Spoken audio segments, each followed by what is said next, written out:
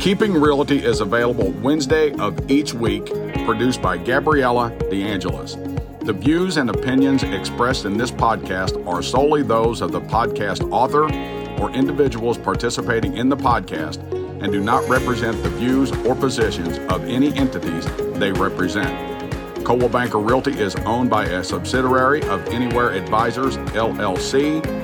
Coldwell Banker is a registered service mark owned by Coldwell Banker Real Estate, LLC. Let me guess.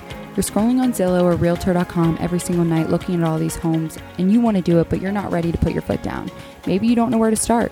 Maybe you're sick of building your landlord's wealth and want to start building your own wealth. Maybe you want to personalize and decorate and renovate your living space to suit your own taste and style. Who wouldn't? Well, in this episode, we're going to discuss the exciting and sometimes overwhelming process of buying your first home. We'll cover how to prepare yourself so that you have the best chance at beating this market.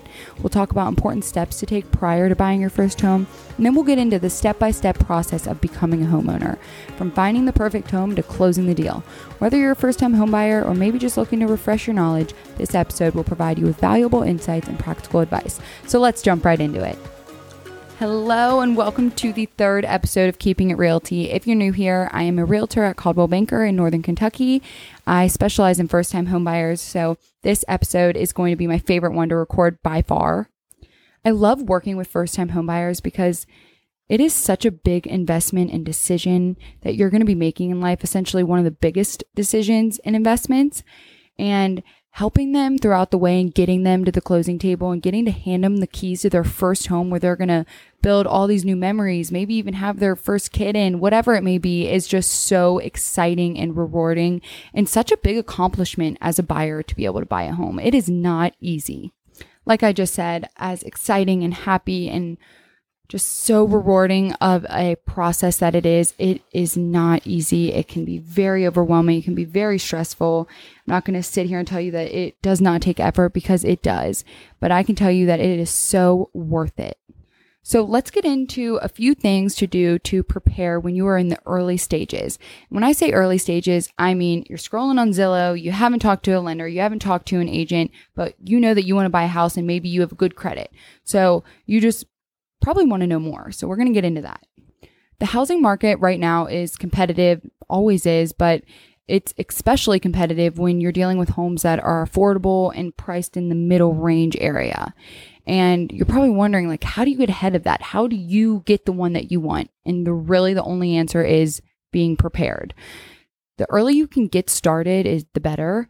The most prepared buyers are the ones that normally have the best chance at beating the competition and getting an accepted offer versus the other 5 offers who maybe started a little bit late and didn't get to do the things that somebody who started months ago before buying are at. A big thing that you should do is check your credit. Get ahead of your credit and your debt and your savings so that when it comes time to getting pre-approved, you'll have a bigger budget for when you do find the one you love. If you want to know what your credit is or wanting your credit report, I know that you're entitled to one free one a year on annualcreditreport.com. So if you're interested, you can go check it out there. Maybe that's a good way to kind of figure out what you need to do in order to improve it or whatever. Number 2, save for a down payment and the expenses that come with buying a home. Unless you're qualified for a VA or USDA loan, you will need to make a down payment unless you have like a gift from a family member or whatever. But chances are you're going to have money for a down payment, money for closing cost, money for expenses like appraisal, inspection, taxes, insurance, whatever that may be. You're going to need some extra savings. Number 3, if you're just sitting around and you're wanting to buy a home and you're wanting to do things, pay off your debt, which will lower your debt to income ratio. And that is what mortgage lenders use to see how big of a house payment that you can afford. Whether that's paying off a little bit of your car loan, your student loans, your credit card loans, whatever that may be, it will help you a lot. Make sure that you are prepared for the responsibility.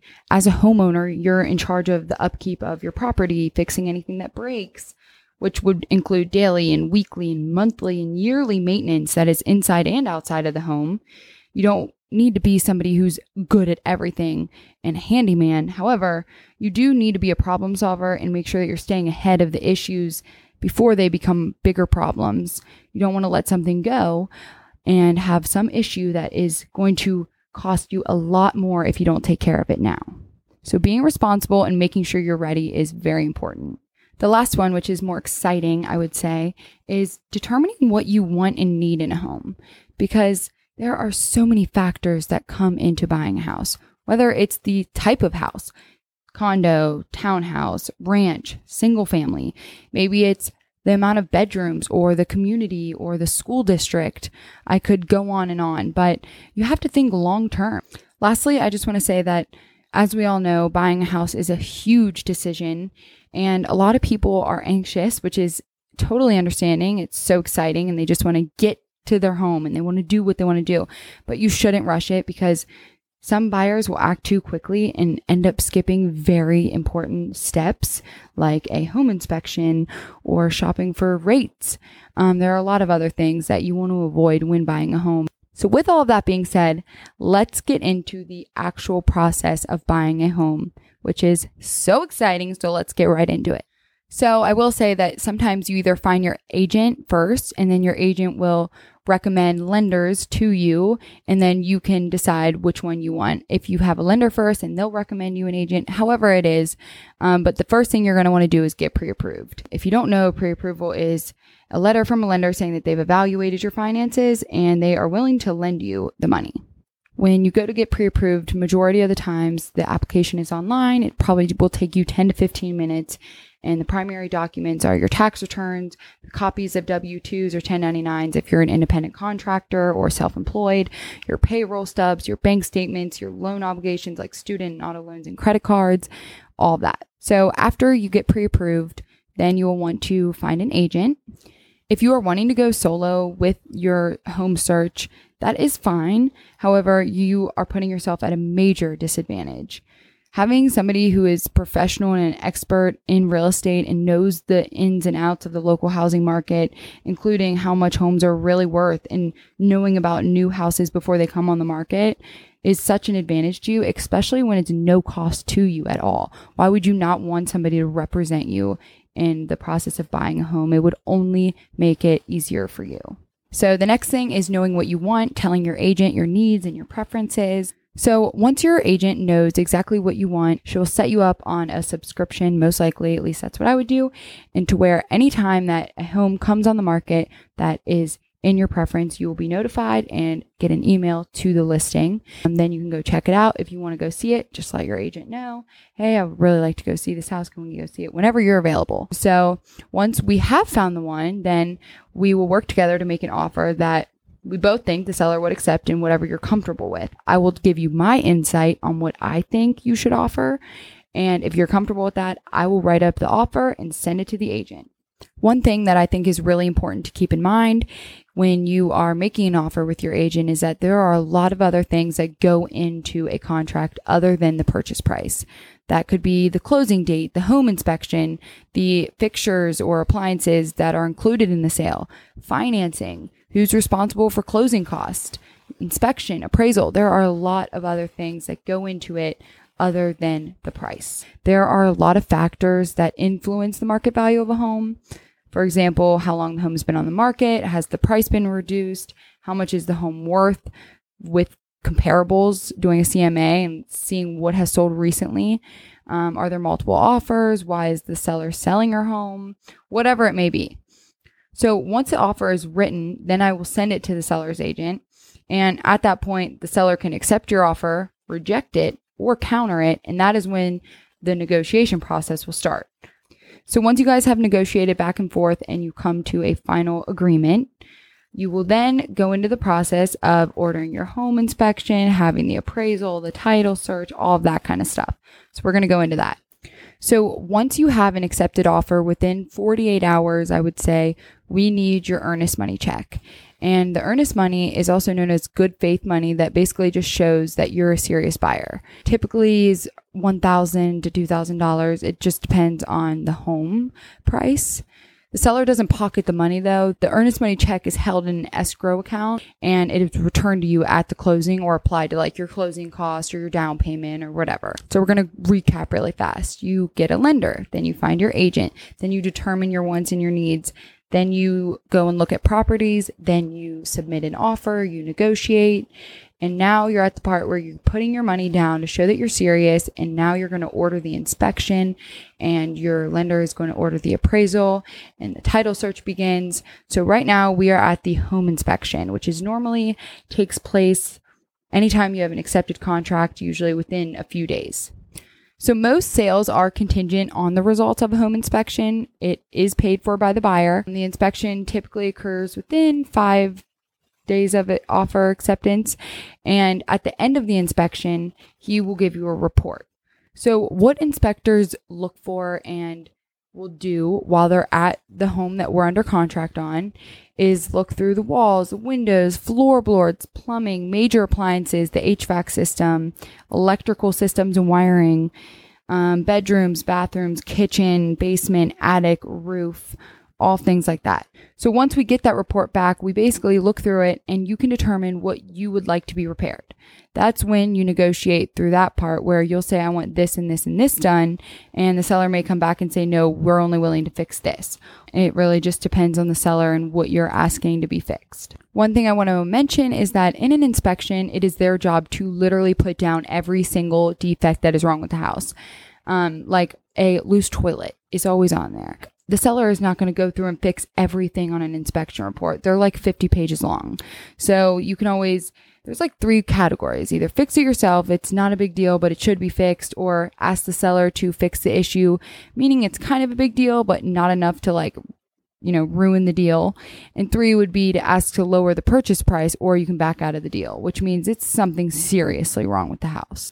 I will say that it is also your responsibility to schedule the home inspection. Obviously, your agent's there to recommend any inspectors that she prefers, or she can help you schedule it if needed. But it is your job to pay the inspection as well as schedule it. So some common contingencies really quickly are the home inspection. The home has to pass a inspection. Mortgage, the buyer has to secure a mortgage loan. The appraisal, the home's appraised value must be at or above the sale price. And title contingency, the title of the home must not be in dispute. And the home sale contingency, the buyer has to sell his or her house before the sale is final. That is a common contingency. And I should probably explain what a contingency is, but it is certain conditions that must be met in order to close on the home. So if they're not met, the buyer is allowed to back out without losing the earnest money. In a seller's market, buyers will waive contingencies to make their offer more attractive. But when it comes to like inspection contingencies and stuff like that, as a first-time home buyer, it is very important that you don't do that. And honestly, not even as a first-time home buyer, really any buyer should not waive an inspection. However, if you want the home, do it. You can always get an inspection once you close. However, I don't recommend it. Like I said, I would not recommend that. But in a seller's market where you're in multiple offers, sometimes you got to do what you got to do. So an appraisal is an unbiased opinion of the market value of your home. And the appraisal value is based on whatever the appraisal's analysis of the property's condition in the similar home sales, also known as comps, that what they look at in comparable sales. They happen after initial offer is accepted and one of the first step towards closing the sale. So once your appraisal happens, then if it goes good and everything, then usually it's smooth sailing to the closing. Lastly, I want to just say that when you're applying for a loan, be careful not to do anything that will change the way your lender is going to look at your application, making big purchases, changing your income. So a few things would be buying a car, take on more student loans, take out a new credit card, co-sign for somebody, max out your credit card to buy furniture for your new home. Forget about those things while you're in the process because you don't want to wreck your pre-approval. The smallest things can really affect it, like we talked about in the last episode with Mark. So the title company is basically a third party that ensures that there are no liens or anything wrong or money owed on the property, so that when the title is transferred from one owner to another, it is smooth. A lien is a legal hold or like a claim on a home as security for a debt or like a charge. So they just have to make sure that that is all paid before that the title is transferred. Wow. Okay. So there's more, and like literally I could talk about this all day, but I don't want to annoy you guys, so we're going to stop there. I've linked below all my social media, and please, please, please let me know anything you want me to talk about, any questions you have, topics you would like me to talk about. If you are wanting to start the process and you're in Kentucky, feel free to let me know, and I'm happy to work with you and get you started. So yeah, thank you for listening. Love you. Bye.